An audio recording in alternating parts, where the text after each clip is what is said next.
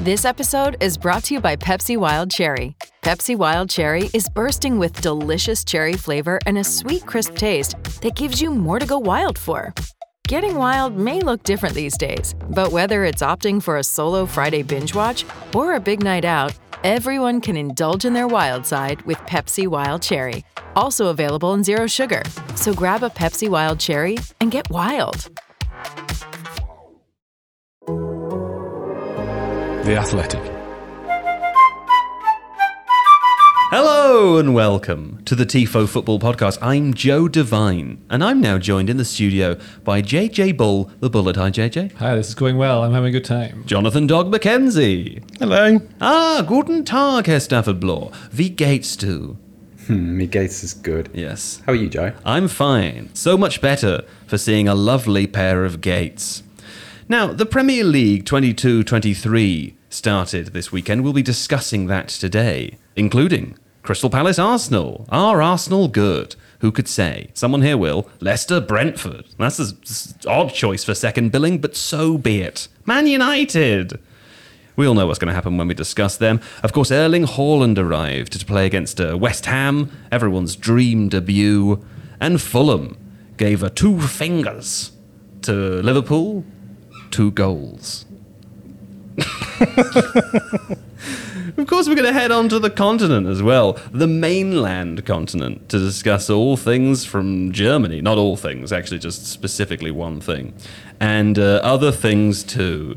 You know, if you like other things, then you shouldn't get The Athletic, because The Athletic isn't an other thing. It's the main thing in all of our lives. theathletic.com/Tifo.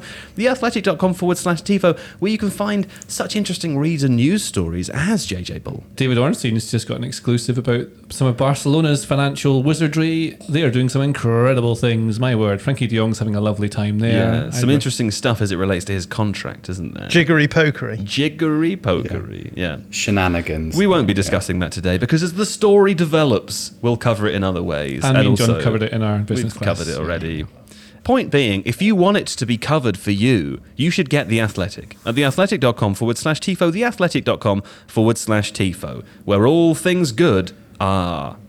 That's right. Now, it's time for today's episode, so I will leave you in the warm hands and the cool embrace of our brand new podcast producer. It's Steve Hankey. Steve, what do you prefer to be called? Yeah, Steve Hankey's good. Hankles it is. Okay, Hankle time. Daddy Steve. Daddy Steve. We're in new hands here, guys. Steve's going to join us, perma join, and there's already a new layer, a new level of organizational quality added to this podcast, as you can tell from having listened. From the 45 minutes it's taken To the 45-minute podcast intro. started. Yes. There we go. Anyway, it's his warm hands and cool embrace that you'll be left in today, and I hope for many days to come, until he eventually quits. Because he fucking hates us.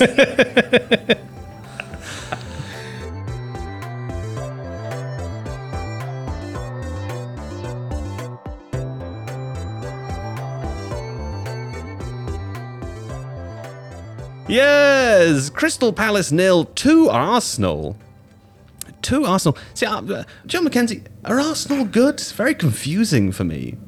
Yeah, I think there's lots of caveats to asking that sort of question, because I think people still expect Crystal Palace to be not that good, and I think it was clear last season that they are perhaps better than a lot of people think. It's a tough opening game, isn't it? Tough opening game, yeah, for sure. One of the hardest games to play outside of the top 6. So away from home, first game of the season, tough prospect. But Arsenal, I thought, were really good in the first half. They controlled the game. I did a replay analysis of the game on the whistle, and my take was Arsenal really controlled the game through the first pretty much 40 minutes of the game, and then that control was let slip.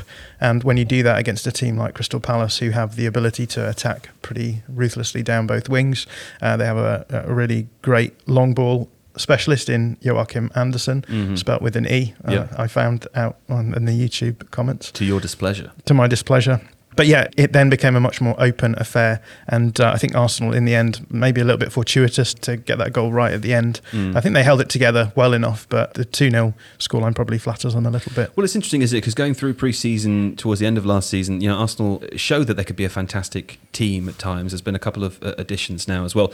Jonathan Liu tweeted over the weekend that if Saka now has a right foot, then frankly the entire 2022-23 season needs rethinking. We see them as a team that really have the potential to push on and finish in the top 4.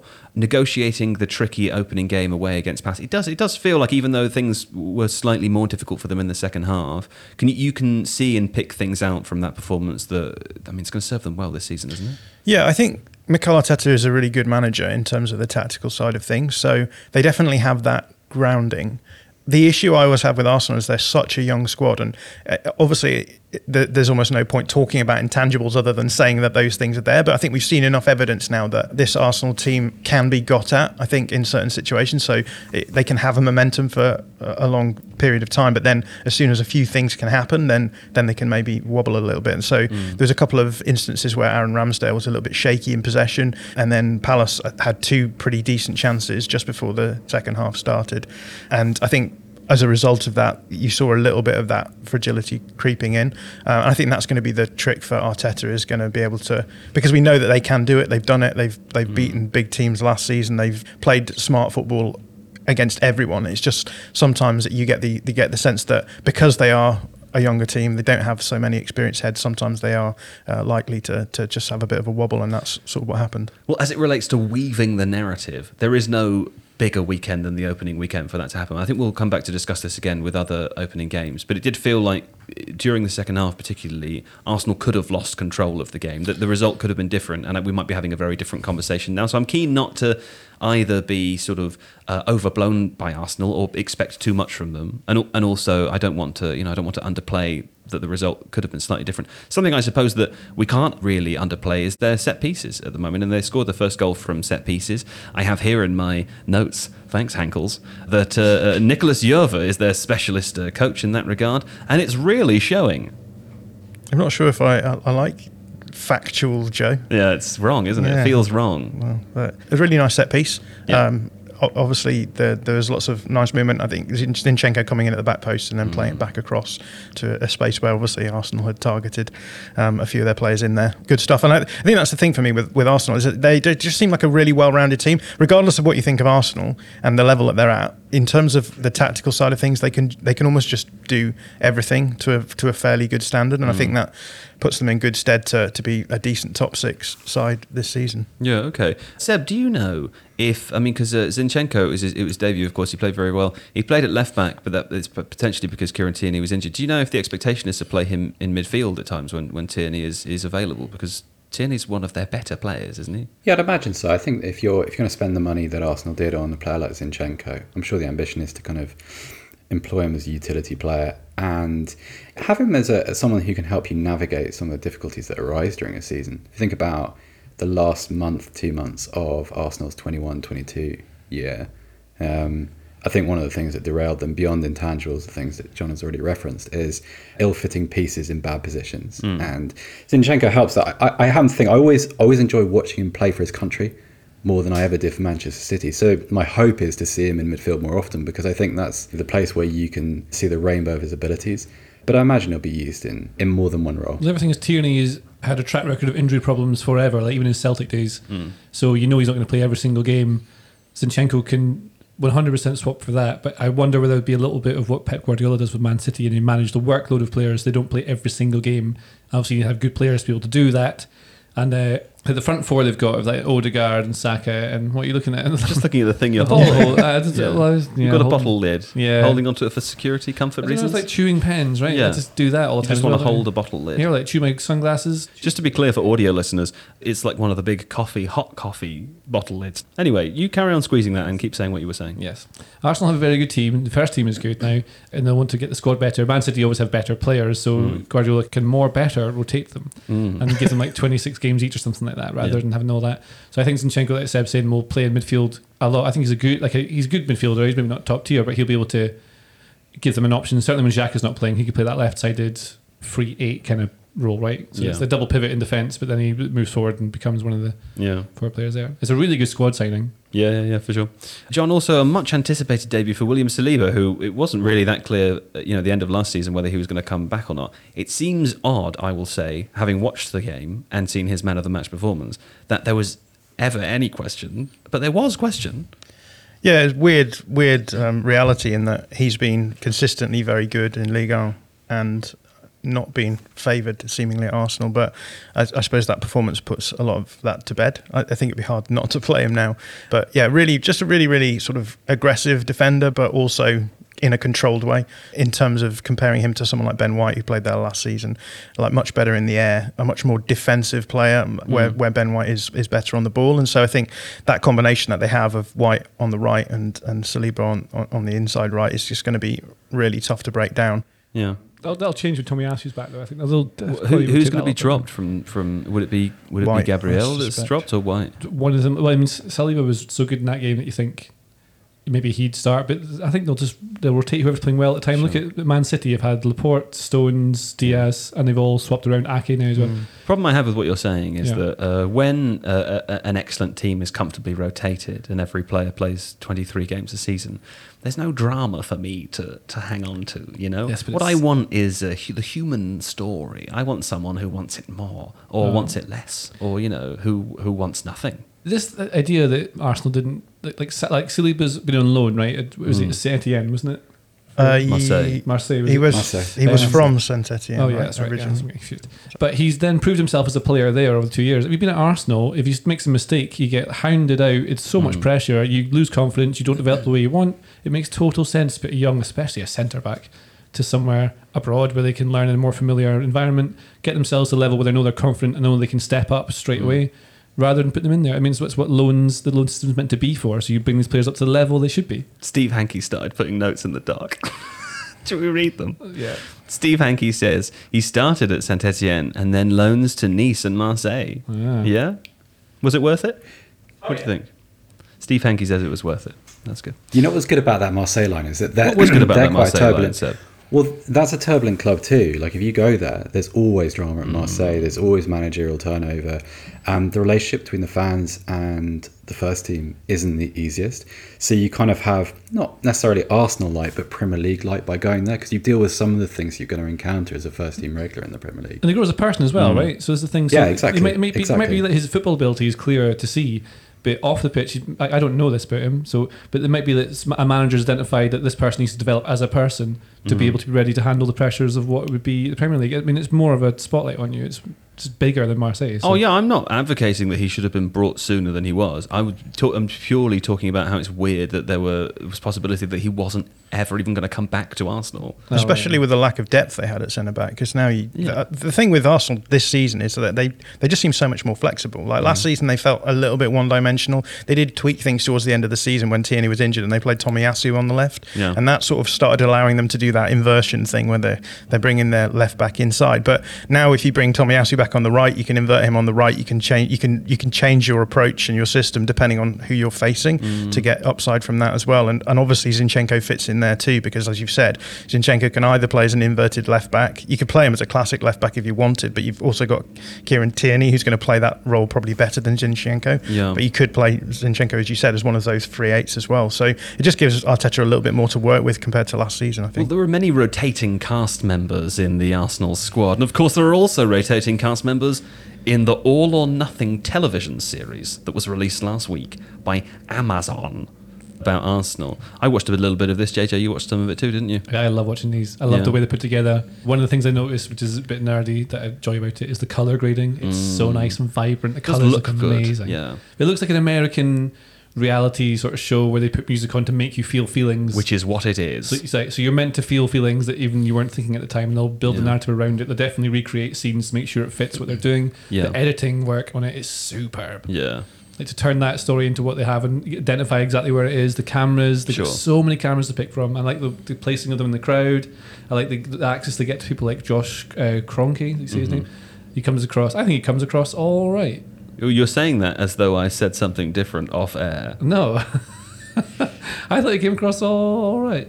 Yeah, fine. I think Daniel Levy came across a certain way in the Spurs one from last year, and I think from the limited amount of it I've watched so far, Josh Kroenke comes across in a similar way. That's fine. I like seeing. Can I just say, I'd like to draw, because I think one of the people have criticisms of shows like this, right? And it's that they appear to purport themselves to be something other than what they are, right? They seem like a documentary. They're not. That's not what they are. It's a drama. It's entertainment and drama, and of course there'll be a certain amount of club sign off and a certain amount of club buy-in. It's not news. And it's not independent of the people that appear within the show. It doesn't mean it can't be good or fun, as long as everybody's clear of what it is. Do you know what's interesting, sort of on that note, if you think about it, football is really just a reality TV show. Yeah. Because you're just watching people compete, and Sure. you're very open to their lives, and you watch them all the time, and the stories are built around them. Yeah. The other thing I like about it is that as someone who studies and analyses football teams as my job, I really like seeing what the managers do and the human connection they have. There's a couple of Michael Scott moments where like Arteta brings on the cameraman to then say like, "Oh, I love this club," that sort of stuff. But he's just trying little motivational things he'll have learned from people like Arsene Wenger and Pep Guardiola, I assume. Sure. Some of them come across quite... There's one where he says like, "Close your eyes," and the players even make fun of him after when they win. You don't know how effective some of these things are, but it's interesting that... What does he do with the close your eyes bit? He says he's trying to get them to visualise things. So Is he do that it on the me one when they're now. like doing this with their hands? No, They, I can't they remember close exactly. their eyes and then they have to do this with their hands, and then they. Try it on me now. I want to try But it. you do it. You close your eyes and you visualize it, and you do this really quickly. Visualize what? What am I don't know. visualizing? So, I do don't it to know. It's me. like winning. It's like winning the game. Imagine you've scored. Imagine No, you've won. he was talking Win about the game. he was talking about team connection, right? And you got everyone to like close their eyes, rub their hands together, and then hold hands with each other, and presumably you like generate some kind of static. It's too and you warm. feel a connection. My hands are sweating. I also don't want to hold hands with either of you right now. There's so. also like a psychological thing where then you can go to a good place if you do that because Yeah, you've got right. this good feeling of visualizing winning, and that helps you trigger it. Do you And know also, when I if you go get- to a good place? What's that? When I eat a tub of Ben and Jerry's. And then I go to a bad place very quickly after. And then I go to the toilet. Anyway, a club that could also be in the toilet, no, that's not right, is Leicester. We're going to talk about Leicester because I think some interesting stuff going on at Leicester, Seb, at the moment. Leicester, weird situation. Have they still, am I right in thinking they're the only club in Europe, the top leagues, who have not signed anyone yet? That is correct, Joe. They are still without a new signing. Tell me more. Well, I think when something like that happens, it has a habit of dictating how you respond to them in the early weeks of the season.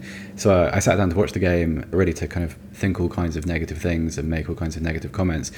And for the first hour, they were actually really good. The midfield balance issue from last season, most of you remember the from last year, the many times opposition players kind of ran through the middle of Leicester's midfield on the transition.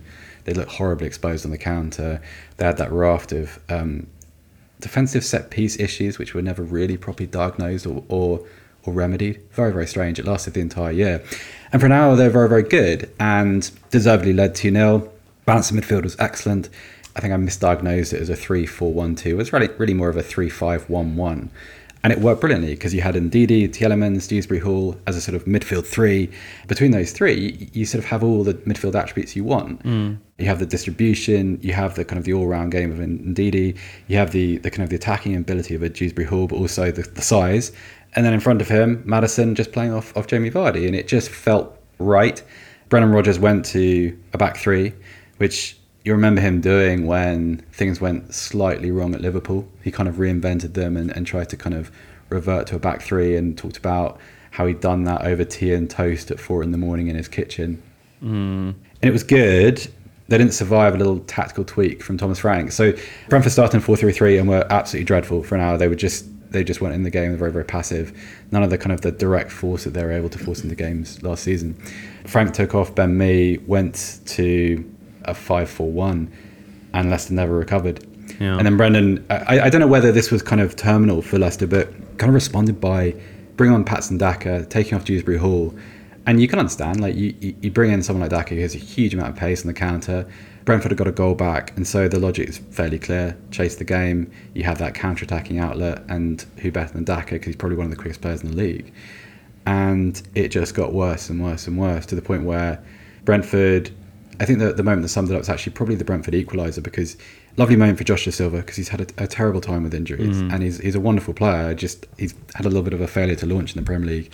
Cuts and field, great finish, but look at kind of this massive corridor of space into which he wanders to do it. It's actually, when goals don't really pass the eye test, and there's something about it which doesn't look quite right, has a sort of a training ground aesthetic to it. Leicester were well-intentioned tactically. It's just that you could see that this had been something, that this was a system still under construction. Brentford could have won the game. They were sort of a very narrow offside decision away from winning 3-2. I was speaking to Ali Clarkson of Tifo, one of our lovely guys in the building. Big Ali Clarkson of Tifo. And he watches Leicester fan. He watches Leicester fan, watches every single game, and I was talking to him about this. So like the setup to me, when looking at it, I've not watched the full game, but the setup looked like it's kind of that. I mean, Brendan Rodgers likes the kind of Cruyff stuff. He's from that world. That's the kind of things he likes. And it sounds like the old Cruyff 3-4-3. We have a diamond in the midfield with Maddison behind Vardy, and the thing that Ali said to me this morning that made me think of this was that the wing backs are pushed really high up from the start, right? And then the big thing is that after the game, after they'd drawn, it felt like a loss. Brendan Rodgers said that the players, they were tired. And the guy interviewing them said, well, why didn't you make more than one substitution then? Because Brentford made 5. That probably has quite a lot to do with it. Forget like tactics and system. It's going to be that the players are maybe a bit tired playing this. And then, and the first half has been described to me as being like so in control. It was almost boring to watch. Yeah. Just total control of it. And then maybe he's not making the substitutions. Maybe this feeds into the bigger narrative, not sign any players. Is it part of a, look, I don't want to put any of these guys on to give myself the fresh legs because I don't want them on, because even though they're fresher, they make it worse. Showing the board the need for refreshment, perhaps. Let's create that fatigue thing is false weird. Narrative, yeah. Because to me, like, when Brentford counter, they have that thing where their front three players kind of splay out to cover as much of the pitch as possible and stretch a defence. The problem that Leicester found time and again was that they would have their back three and then they would have their wing backs completely out of position. So you had this huge ocean of space between centre back, wing back, and Brentford exposed that again and again and again, and with players who are really effective at doing that and who are really dangerous in that situation. So, okay, fatigue is one thing, but if you've got a problem which is easy enough for any fan or any neutral watching to diagnose, I don't think you can play the tiredness card. It just doesn't really stack up. Okay, well, I'll point listeners towards an excellent piece by Stuart James on The Athletic, summing up the situation at Leicester at the moment. We'll return to talk about it more in the future, because, of course, there are rumours around Wesley Fofana and Yuri Tielemans, as well as potentially Callum Hudson-Odoi joining. We don't know, but we'll chat about that again in the future. And instead, we'll depart, as Kasper Schmeichel did, to France, Seb, to talk about Nice, because not only has Kasper Schmeichel left Leicester, somewhat surprisingly to me, to go play for Nice, so has Aaron Ramsey, and I believe he scored in his debut, a 1-1 with Toulouse. Yes, very interesting with his first touch. Another interesting bit of information is that the Zone neglected to show this game yesterday in Germany, so I believe you should probably go to John for this segment. Well, that's very interesting. Yeah. And John, what do you think about that?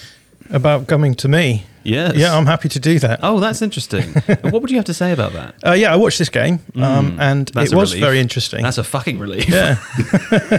I was going to have to go to JJ next. We're going to end up with Hankels over there. Hankels on the mic, yeah. Yeah, really interesting game. Obviously, Nice are a club who are owned by Ineos, which is the... Obviously, yeah. Which everyone knows that. Yeah. Ineos? Yeah, Ineos. I know them.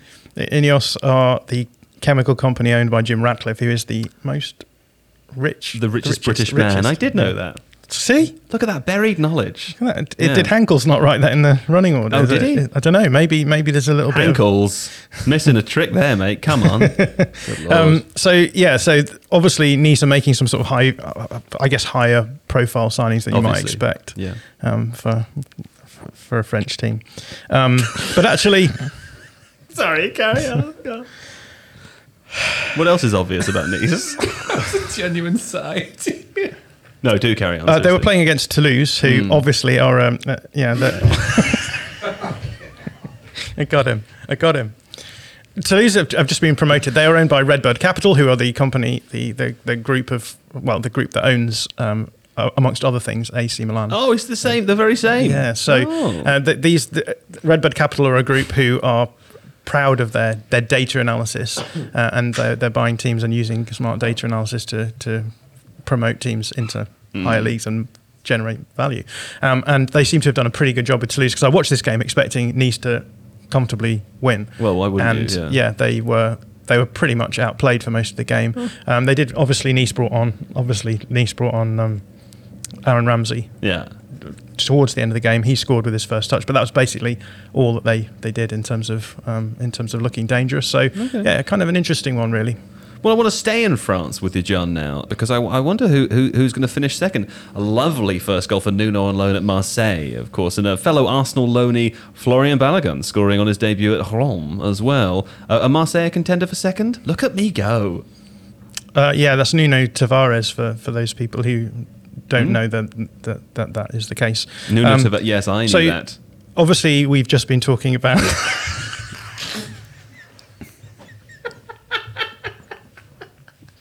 We've just been talking about All or Nothing, and Nuno Tavares was a key player in some of the episodes there. Yes, indeed. An Arsenal youngster gone across to Marseille and scored a goal, and actually his teammate. Can you talk about a teammate if you're playing for different teams? I think probably that's not. fine. Yeah. Clubmate. Florian Balogun scored. Is that his name? Florian? Is it not Folaran? Florian. I don't know.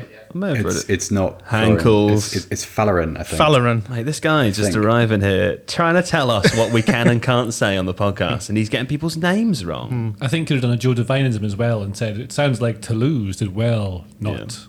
I've been thinking that all weekend, and then I thought maybe it's too obvious. Yeah. I shouldn't I thought go you for still that. do it. Well, Falarin Balogun. Well, listen, let me ask you this instead, John, because Christophe Galtier has joined PSG as their new coach. He plays in a sort of quite specific way, which seems a little un-PSG-ish, although, they've also said that ownership has said recently that the era of bling-bling is over. Have we seen that yet? Yeah, Galtier's been playing a slightly different structure to the 4-4-2 that we've seen him play elsewhere. So what's he playing? He's playing 3-4-3 basically to try and get everyone in. And it's working really well. Right. So it looks like PSG could. There was people It's talking working well in France where they're better than everyone else. yeah. But there have been times when they've had managers who haven't made them look as good as they should be. So it's a fairly ominous sign that there's people talking about whether or not they can break the points record in Messi looks really healthy. Like compared to last year, he looks much more dynamic and much more kind of, I don't know whether focused is quite the right word, but just looks better conditioned than he has done in quite a few years. Well, now. when I think arrived it was this quite morning, frightening. JJ insisted that I watch his overhead kick goal.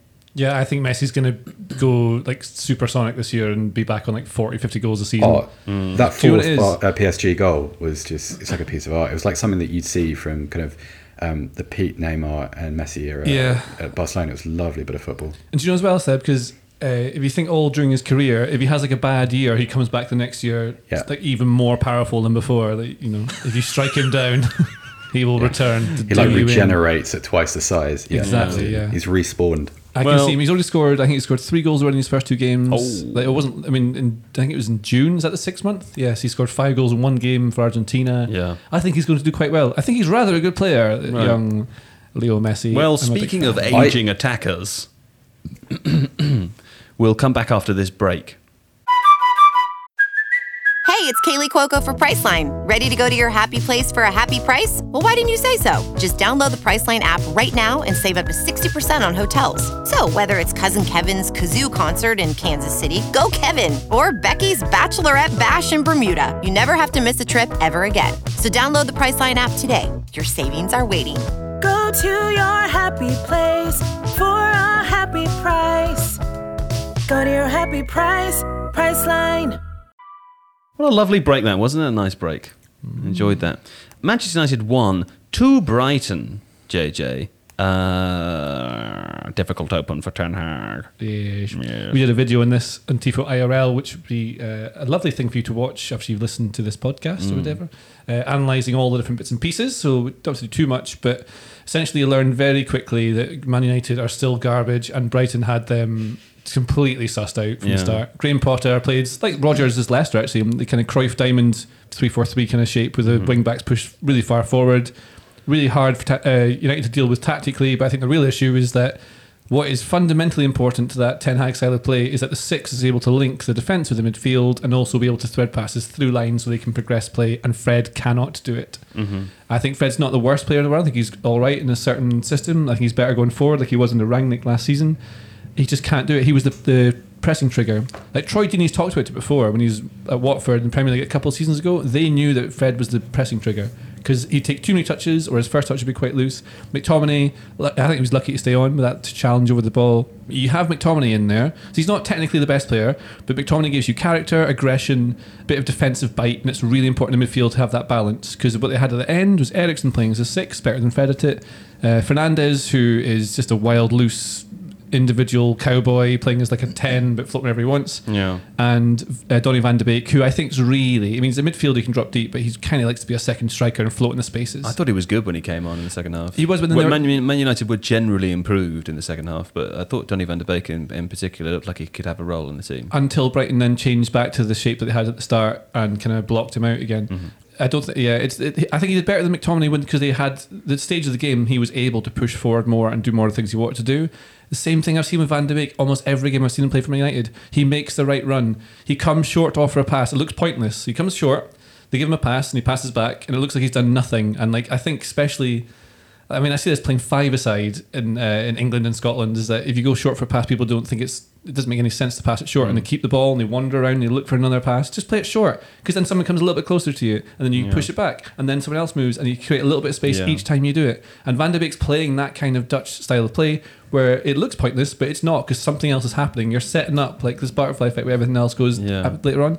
And he's making good runs, not getting the ball, maybe dragging someone into position, not getting the ball. He's just playing for a different team. Yeah, I mean, I think Ten Hag would, having worked with him before, knows how to get a lot out of him. So you'd think you'd see a lot from him. Not having a striker was, when Ronaldo came on, it's not because Ronaldo's, it helps that he's amazing as a striker, but also it just changed the entire shape of the game, because suddenly you had a focal point, you can push the team back, the opposition team back, and then that creates more space for everyone else to play in. And they were better in the second half. I think it's mostly because they put a striker on, which could pin the centre backs back. Well, you mentioned in your video review that Christian Eriksen, of course, started as a false 9. I mean, there was a bit of debate about whether Fernandes was in those areas as well. But one of the things that happened was both players sort of gradually dropped deeper because the ball wasn't reaching them. And so there was no one for Brighton to worry about. Because you're seeing, like, it's I know I can do it better than that guy, so I'll drop deep to help do it. Because Fred was just, he couldn't play. In fairness to Fred, he didn't shy away from it. He was constantly looking for the ball, and that's hard to do if you know you're getting done in. Yeah. He looked unhappy when he got taken off at about 50 minutes, I think. Yeah. And they changed it around, put Ronaldo on. That was the big change that we really saw. I mean, we've seen that with the false 9 stuff. We've seen him. He's done it with Tadic at Ajax before. I think did you not study that for a video we did before, John? Yeah, he used Tadic and Van de Beek really in conjunction. It was quite nice because when Tadic would drop deep for the ball, then Van de Beek was running into the space that it opened up, and we didn't really see that. And I just found the game really fascinating from a point of view of watching Erik ten Hag and what he did, because he just didn't seem happy with the midfield situation at any point. He seemed to change players, and you know, it started off in the sort of iteration that you might expect from him. You've sort of got a ball playing 6 who's a little bit deeper than your more defensive player in McTominay, and then you've got, as you said, a sort of more of a 10. But by the end, you had Van de Beek deep, you had Eriksen deep, and it just felt like a very, very different form of centre midfield that you get from Erik ten Hag. So it almost gave me the impression that he's just really struggling to make that midfield work. And they've got big players. Everyone talks about the lack of character they've maybe got. I think it's maybe just a lack of genuine quality in there. There's some players who should be squad players in Man United team. They're good, but they're maybe not good enough to be the first teamer for a team that wants to be first or second every single year. And so, like, Ten Hag's trying to deal with this, but then you've got players who are big stars, despite not being very good. And I don't know. I have not seen what they're like in training. I'm sure they're receptive to information, but if you're trying to play a very specific system, you need players who are malleable, who will then do what they are asked to do. Like Brighton, each player fits the component part of that system perfectly. Like Trossard wasn't that exact player when he went to Brighton. He's learning how to do it now. And you've got Welbeck, like perfectly functioning for that, the way that team worked. Gross and Caicedo, either side of that diamond behind Lallana, perfect in that 10. And everyone was good at it. Like De Gea cannot play as a sweeper. He's a good goalkeeper, good stopper, but he can't play that kind of system. So that's one problem. And the guy on massive wages a week, he can't get rid of. You can't do anything about it. He's there, he's stuck. Maguire, he was a good player at Leicester and he's been good at England, but when he's playing for Man United, there's too many things going on. It's like he's trying to put out other people's fires that aren't his job, and it makes him look worse. It makes other people around him look worse. It looks like, I mean, he might be struggling with confidence. The stuff that's happened to him with crowds booing him stuff, that can't be good for you. I mean, he'll be aware of the narrative around what people think of Harry Maguire. And then you've got, I mean, like Dallow's okay. He's fine. Luke Shaw's, I thought he had a decent game. They just have holes all over the pitch, but they've got players on such big wages who are actually stars and like media celebrities that you can't really do much with them. You want to start again. It's a 3-year project for Ten Hag. He won't get 3 years. Yeah. They're in trouble. Well, I mean, we've talked a lot about midfield. Reports this morning, David Ornstein released a report suggesting that Manchester United might be in for Adrien Rabiot from Juventus currently, ex-PSG player. Would he solve the problems, JJ? Technically, he's a very good player. You could fit in as a 6. I think Seb knows more about other things that might make him not the best option, though, don't you? Yeah, I mean, he's not the easiest personality. During the European Championship, there was a very famous falling out between Adrien Rabiot's mother and the parents of Kylian Mbappe. So when Kylian Mbappe missed his penalty against Switzerland, there was a little bit of chatter in the stands, and Mrs. Rabiot was pretty critical of the penalty-taking technique, which is the kind of off-field stuff that you probably don't need. Adrien Rabiot's father, who I think has now passed away, was very, very seriously ill. I think I'm right in saying that he had locked-in syndrome, which is a very, very difficult thing, I'd imagine, for a family to have to live with. But the kind of package, JJ is right, and he's a really good player, but the package is bigger than that. You have a very forthright personality. You have a little bit of noise, which seemingly comes with him, unless lessons have been learned from this time last year. I'm not sure, but it just seems like not quite the right element to introduce to a dressing room, which is already a little bit fractious. Well, that's it. And part of the problem Ten Hag's got is not he's just building the team to function as a team on the pitch. It's trying to forge.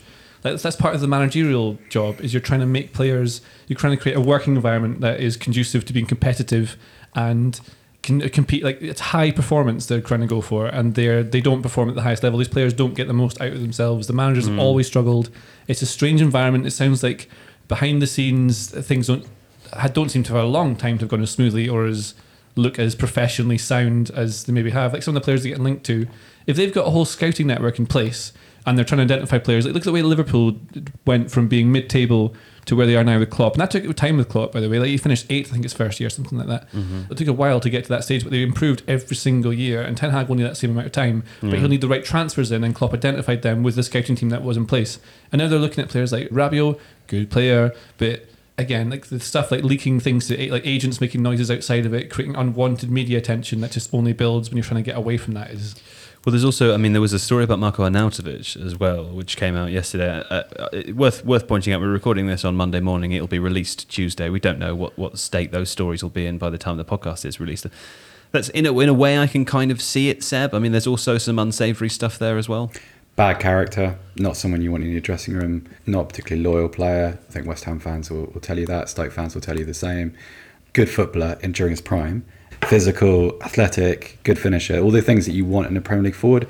But at this moment in time, you really, again, like you're trying to find as many combustible elements and just chuck them on the Man United fire. It's crazy. Well, there was also, with Arnautovic, there was the allegations of racism as well, wasn't there? Which really does not help. Yeah, I mean, if that's true, of course Man United shouldn't be signing him. Like, if he denies them as well, we should probably point that out. Yeah, but if you're, like, I've seen, I think it's from a Man United fan group or someone representing a Man United fan group talking about kind of the club's values, and one of the sentences which stayed with me was that, well, you can't just do that, you can't go back on these values just because you suddenly have a squad shortage. And I couldn't agree more with that, because I think too often clubs do things just because of a short-term desperate footballing need, rather than kind of without really thinking about what the effect on its on the club's reputation or club standing, or more importantly on how fans' relationship with the club is likely to be impacted by doing something like that. And that kind of stuff should always be should certainly become more important than it currently is in modern football, I think. Yeah. And the idea of Arnautovic is to bring in a strong character that can, trying to not set standards, but something that's like, lift the heaviest water vessels in Old Trafford. I don't know, someone who's fiery and gives you a bit something extra in the dressing room. If that's the idea, if you look at it, I would look to what Liverpool did when they were building this whole team. They signed James Milner, who sets professional standards. Players like that, Henderson, that's a different kind of character, a strong character who is reliable and doesn't create unwanted noise and distraction. Well, John, Lisandro Martinez looked a little fiery, didn't he? Yeah, it's probably should have been sent off. Yeah. How otherwise, though, how was his debut? It's funny, isn't it? Because we spent so long talking about whether or not you could play like short centre-backs in the Premier League, and I didn't feel like he was put under any pressure from Apart from aerial on the floor, situations. when Yeah, the ball's on exactly. the So floor. there's a few situations where he seemed a little bit slow off the mark. The back line, as JJ's already mentioned, was an interesting one. So you've got Martinez, who's just been brought in, and then you've got Maguire, who's spent the last goodness knows how many seasons, 4 or 5 seasons playing in left centre-back position, then just being moved across to the other side, which, like, I think that's a big shift. Like, you're defending the same situations, but the other way around, you're making the opposite movement. So I did think it was pretty torrid, and obviously Brighton just really good at getting the ball into those dangerous areas. So I think it's one of those ones where when the system doesn't work, everyone looks out of shape and out of off the level they should be at.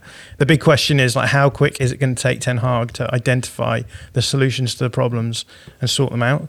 And I think he can do that, and I think he will do that. And I think it's, as you said, like Jurgen Klopp took a while to get that Liverpool team turned around.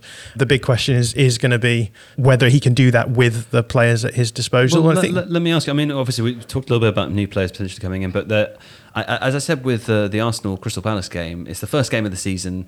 Obviously, Manchester United losing with a new manager and the same set, mostly the same set of players. The instant story is, oh, they're crap. It's exactly the same problems as last year. It's always going to be the same thing. Everybody piles on it instantly. For that reason, I do want to point out that there were good things that we saw in the second half. We've seen good things from Erik ten Hag's team in pre-season.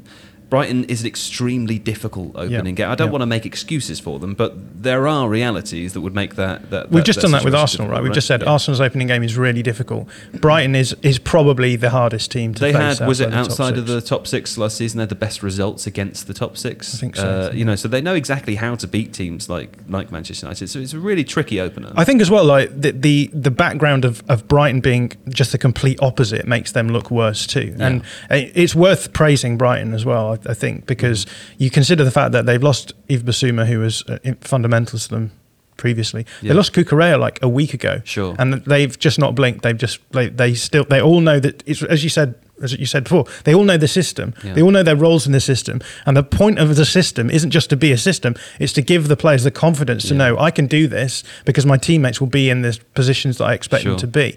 And I think that's the thing that Erik ten Hag mentioned in the post-match interview, is that the players didn't have confidence in the system, and that's what they need to learn. So it's a question of how long it takes them to get the system working in those competitive fixtures. Well, of course, another element to the story is that Graham Potter, of course, clearly overlooked by the Manchester United hierarchy when it came to looking for a new manager. They wanted one with Champions League experience there. So Potter would have the exact same problems Ten Hag has, because the players can't do what he wants them to do. Of course. Yes. Now, one team that definitely doesn't have issues with their forward options, Steve Hankey, that doesn't work, that one, because we've moved on there from that bit of the conversation. So disappointed for you not to have changed that live. Of course, I'm a Maverick, as is John, and we will do whatever we want at any time. Did you know that Pep Guardiola's first 2 games in Barcelona, he lost the first one to Numancia and then drew Racing Santander, and everyone was like, he's rubbish, it's not going to work. Didn't he lose? I've always didn't he thought lose he his was first rubbish. Game? But then for Cruyff City came as well. out after that Numancia game and said it's the best performance in years, which kind of helps, I guess. Yeah. I don't think anyone's going to be doing that. West Ham 0 to Manchester City. Erling Haaland's pretty good, isn't he, Seb? Yeah. I don't know why I said your name like I hate you. I don't. Well, I feel like the conversation a week ago after the Community Shield was really symptomatic of what football is, which is one new signing must be great, one must be awful, and when they play against each other especially. So Erling Haaland is a phenomenal footballer. He is... it's an unkind word, but he is quite freakish. And I think I've always thought, when I watched him play in Germany, I always thought one of the hardest things to defend with him is when you see a player of that size, you don't really expect him to come equipped with a burst of acceleration, or the burst of acceleration. That's what people say about me. You are, once you get moving, them. once you get moving, you're quite rapid. I mean, it's like pushing a lorry down the hill. It takes a little while and then eventually momentum. If you're a defender and you see a player like that, there's got to be some part of you which thinks, okay, big physical guy is going to be a bit static. When that player accelerates and is able to, I don't know, reach through balls with a particular pace or distance, that's got to be really disorientating. I don't know obviously what it's like to play professional football, but if you're a centre back maintaining a defensive line, distance between you and your goalkeeper, it's got to be really hard. And I think the second Haaland goal, in fact both Haaland goals really, because the penalty resulted from exactly that. Lovely through ball. He gets there just in time in a way that Areola misjudges. That one is the indicator for me, because there's nothing there. He turns. He's about 3 meters behind the defensive line. I should say behind as in relation to the goal. He turns as the ball goes past him. He knows when to make the run. He's already running before the ball's played. When the ball comes through, he then ends up like he's well onside, and he's got all the space in the world to win that penalty. I think if you can turn and do that against West Ham's defence, then Man City are going to score all kinds of goals that they just wouldn't have been able to score last season. I think also the goal that we're going to get pretty familiar with is the second one, because it's undefendable. Like, I don't know what you do with that, because what do you say to a player? Like, become quicker. Yeah. You know, like it's a sensible distance between the goalkeeper and the last defensive player, and the ball is just that good, and Haaland's run is just that precise, and he's going to score. Like, I'm not sure what the answer is even after the fact. You can't sort of say, well, you know, you should have been on the edge of your penalty box when the ball's 50 yards from goal. Obviously not. Well, you said at the beginning as well, you don't expect a player of that size to have that kind of pace. I mean, the commentary, I think, compared the goal to the sorts of goals that Thierry Henry would score, who was not a player of huge size, but was obviously just a fast player. I mean, it's amazing that someone as tall as Haaland is being compared to Henry in the way that he's finishing. Well, I suppose the only similarity is the way that he opens his body. The way he moves is completely different. His habits off the ball are very different. The way he joins up the play and involves himself in the build-up phase is very different to Henry. But the effect in terms of like the volume he's likely to produce in front of goal, that's the similarity too. And I tell you, like the Bundesliga attack thing annoys me, and not just because I live in Germany and enjoy watching the Bundesliga. It's because it ignores the fact that the tax is actually on teams that don't use good players properly. So Jadon Sancho, that's not a Bundesliga tax. That's a team doesn't know what to do with a good player tax, in my opinion. And that's really got nothing to do with the Bundesliga. It's just, firstly, players from abroad come to a very, very competitive, very wealthy Premier League now. That's difficult. Comes with cultural differences too. But also, like, there aren't that many clubs. We just finished talking about Brighton, who I'd imagine, without knowing a lot about their recruitment, that they find players who are more components. They're chiseled into shape, dropped into the formation, and they become a Trossard, a Cucurella, or a Danny Welbeck, and it all works perfectly. There are many other teams who just think, I've got loads of money and I want that over there, that thing that's doing really, really well at Dortmund or Barcelona or Real Sociedad, and give it to me and I'm just going to chuck it in my starting 11 like it's fancy football and it's going to go really, really well. It doesn't. Haaland is a phenomenon. Defensive standards in the Bundesliga aren't what they were. I think that's very, very fair. But he is a phenomenal player. He's a freak for sure. Goals. Oh, he's the thing I love most about him actually is when he scores and when someone's assisted them. At Dortmund, it used to be Jadon Sancho, who's quite a small guy in comparison to Haaland, and Haaland would get so excited and run after him. And there's a little bit of Jadon Sancho, which just thinks, you can see this massive guy with legs and body. And my favourite Haaland story is one Seb told us on the podcast a few months ago. That he used to drive around Dortmund with his windows rolled down with the Champions League music blaring out his car. This was in Salzburg. So before he joined Dortmund, he was going to make his Champions League debut for RB Salzburg. And he put out a video on his Instagram of him driving around downtown Salzburg with all his windows open and just the Champions League music on repeat. Really loudly. Just loves it. Just really, really likes it. Well, another player who I'm sure would love to play in the Champions League at some point with West Ham is Gianluca Scamacca, John, who's in my fantasy team because I've been told by someone I trust that he's the greatest player of all time. You're saying that as though it was me. I'd like to distance myself from this comment. I don't trust you. That should have been clear. Yeah, but obviously he's fantastic. Yeah, he's a good player. He came on late on. Obviously isn't up to match fitness and stuff at the moment. Had a decent header at one point. Good header. Yeah, I thought so. Big lad, yeah. A lot of him. Yeah, there's lots to go around. Yeah. We're going to see more from Gianluca Scamacca, hopefully. When he releases his calendar, that's when we'll see more of him. You get it? you're making under the shirt, you know? Yeah. I don't get this one. Well, let me break it down for you. We'll see more of him because, of course, the intention being we'll see him play football more and we'll talk about him more. But when he releases his calendar, topless calendar, we will literally see more of him. You didn't see topless calendar. Your assumption. Well, was no, that. but who makes a calendar with tops You can on? buy like a calendar like Neil Lennon. No one makes tops on calendars anymore. The only market for calendars is either landscapes or topless. I'm going to do yes and, but I think this is a rare miss from Joe Devine. Well, that sounds very much like a no but. Anyway, after the break, the only team likely to oh, that one doesn't work, Steve, because we've moved on from that bit of the conversation. So you really need to up your game because these segues that you are so unprofessionally writing for me, a man who does not need segues written for him, by the way. A man who's unsegwayable. We're having a break now. A lovely break. That was fantastic. One of the best breaks. You've brought in a producer that you're now ignoring every single thing. That, Well, that's my prerogative. Yeah. Yes.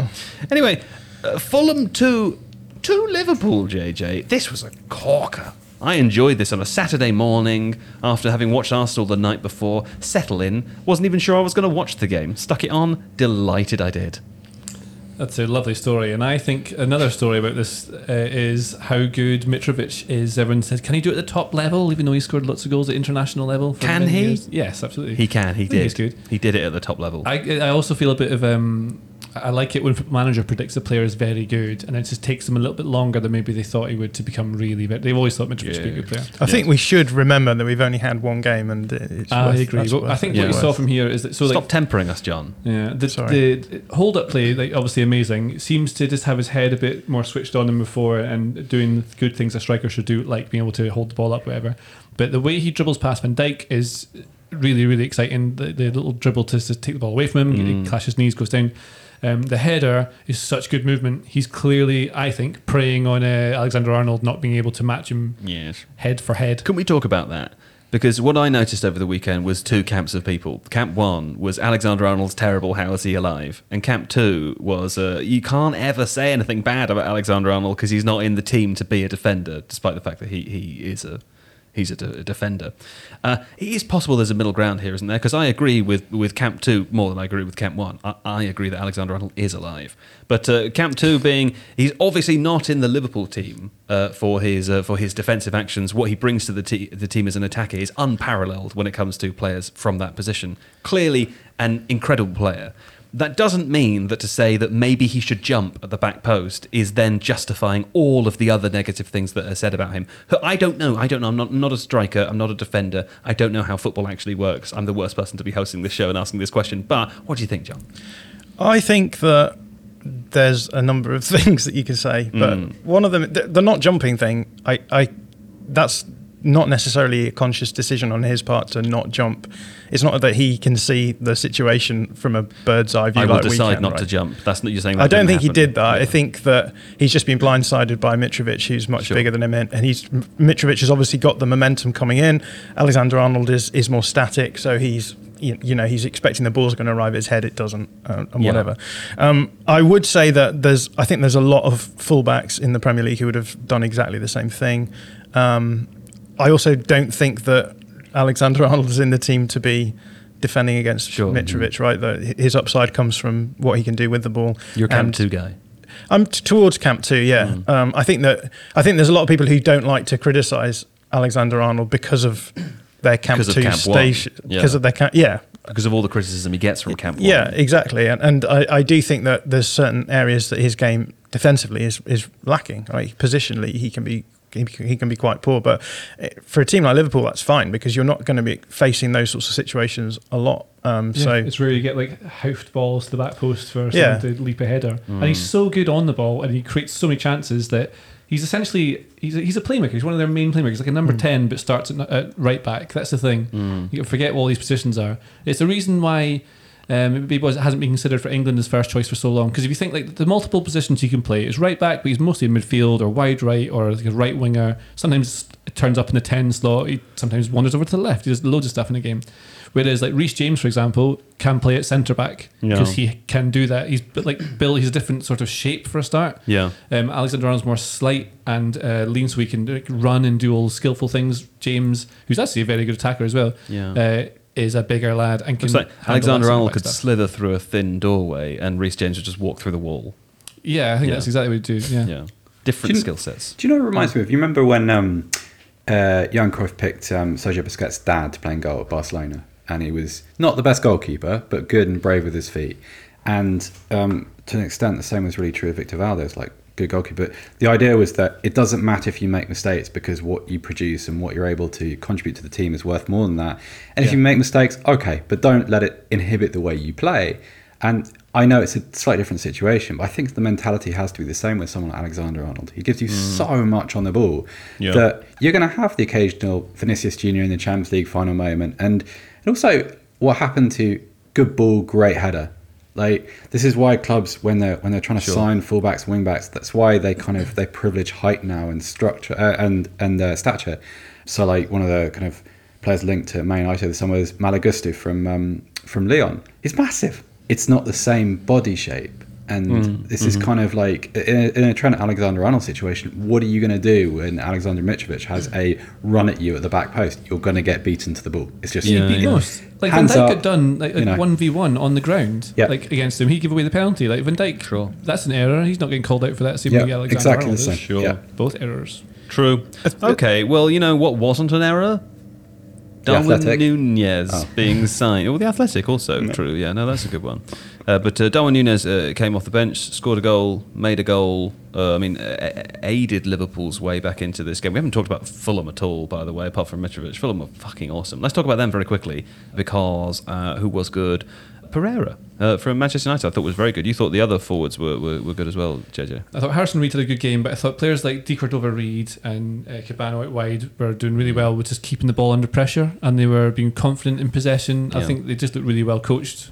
It's like it's listed as a 4-4-2 in places, but I think it's more like a 4-2-3-1 really, which leading it. I just think they looked very well.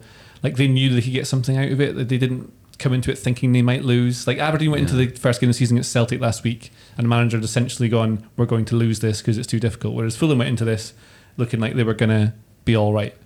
And they had they'll take confidence from the game, won't they? Oh, they were. Yeah, that's the thing. It's sort of hard to work out how good the promoted teams are from the first few weeks, because often you get a random win in the first weekend, don't you? Everyone's always excited, and loads of adrenaline, and and you can't really manufacture that. It just exists, so you get that sort of performance. But did you know Marco Silva was their manager? Yes, I didn't know that. And then I thought, I'll recognise that young man. Who's that? And then they said Marco Silva, and I said, that's Marco Silva. And then I just double-checked it was the same Marco Silva that I remember. And it turns out, John, it is. Yes. Yeah. And? Okay. Well, Liverpool, Thiago injured, eh? What about that? Yeah. There's a good question to be asked there, because I think maybe one of the issues... Can you tell me what it is, please? It's where's their creativity coming from, right? Where is their creativity coming from? Yeah, well, exactly. I feel as though Fulham were just really well structured out of possession, and Liverpool just seemed to struggle with getting the ball into any sort of dangerous areas. Off the boil. Yeah. Klopp was pretty not damning of them, but he said that there wasn't a performance at all that they come to expect. They were so good in the charity... the Community Shield. The Charity Community Shield. Yes, charity for the community. And I've bored myself with my own thing. Yeah. Well, apparently Liverpool have been linked with Inter Milan's Marcelo Brozovic. Yeah, I guess... I can see that, yeah. Brozovic would be a deeper lying player, so it would be more of a Fabinho replacement, right? Yeah, okay. You do this one. I give up, says Steve Hankey. Well, he's trying to best me, everyone. Thankles. Oh, good lord, that was awful, wasn't it? That was horrible. That made me cringe inside when you said Thankles. I don't like that at all. Hankles is pretty bad. I don't really like that. Hankles is bad. It makes me think of cankles. Yeah. Isn't that the large ankle? That's when your calf runs into your ankle. Yeah. Cankle. That's going to happen to me in the future. Yeah. What are hankles then? Hankles are when love handles run into your ankle. It's the handles, so it's all the way down. Okay. It's not. I mean, that's going to happen to me in the future. Remember when you said you're going to beat me in a race? Yeah.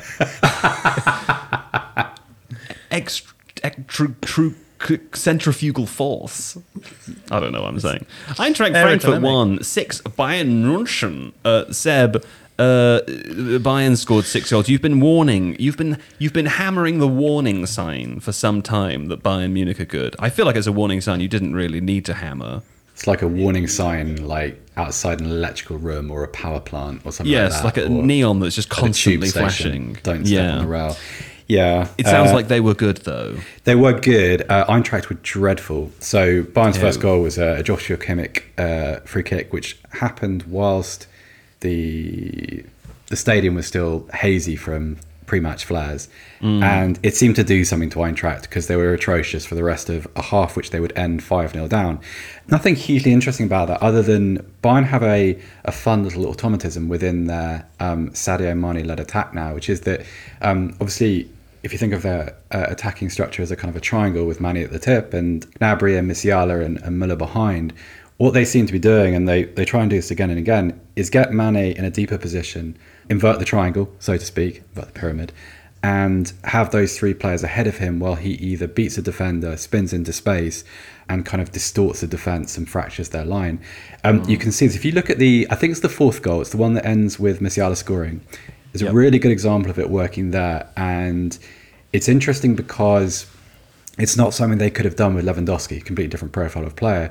It's something that clearly has been designed around Mane's abilities. And it's made, I don't know if it's made Bayern Munich better, but it's making them dangerous in a different way because there's all sorts of things happening between those 4 players. They're interchanging their positions. They're fun. They're fun. Fun and Bayern Munich don't really go together normally. But I'm enjoying watching them, and I think they are good. The one thing to say, though, is that in a different world, this game might have finished 12-4 because Manuel Neuer had one of those games where he wasn't getting enough attention, so tried to kind of insert himself into the proceedings, and it went wrong. Once in a way that sort of cost them a goal, and had a couple of other moments which are very sort of latter stages Manuel Neuer.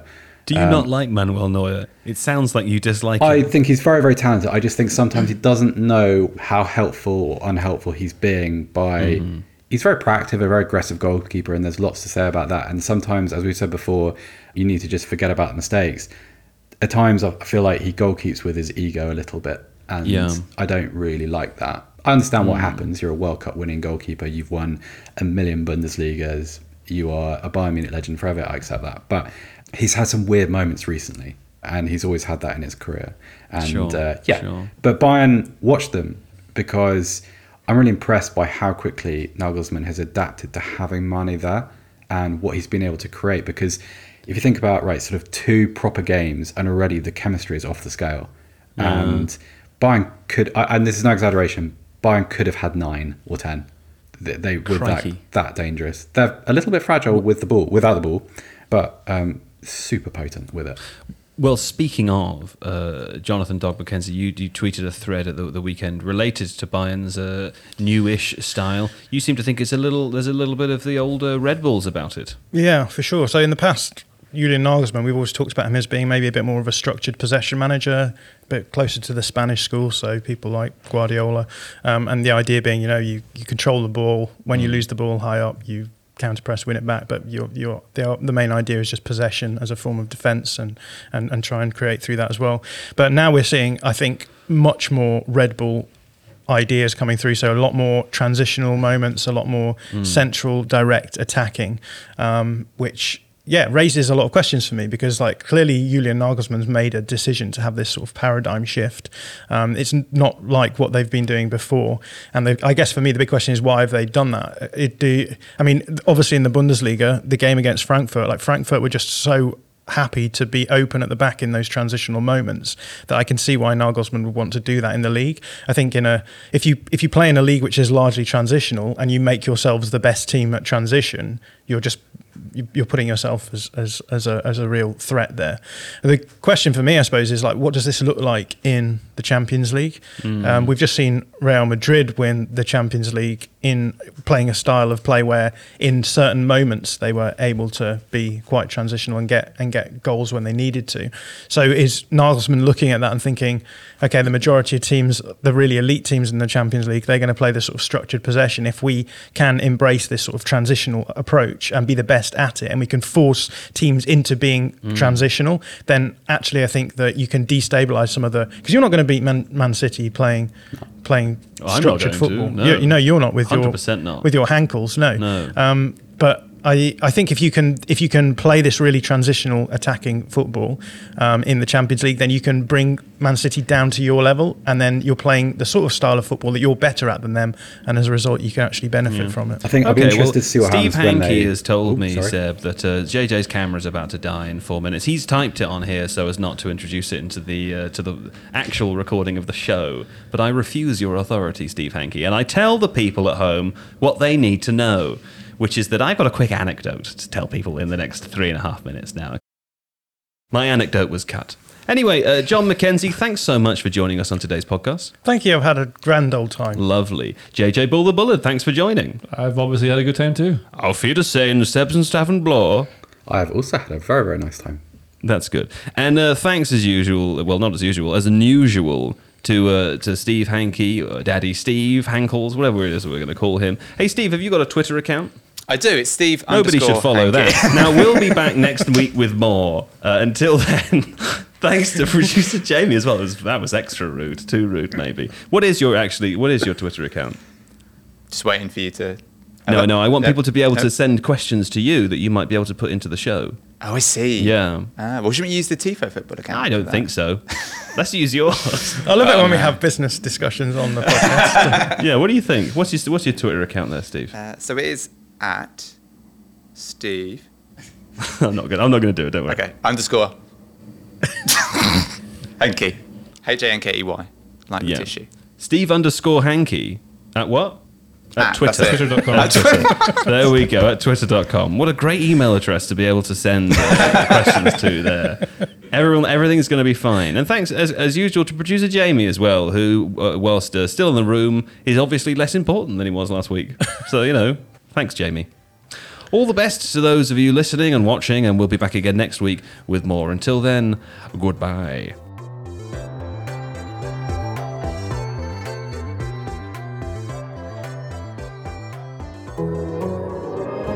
The Athletic.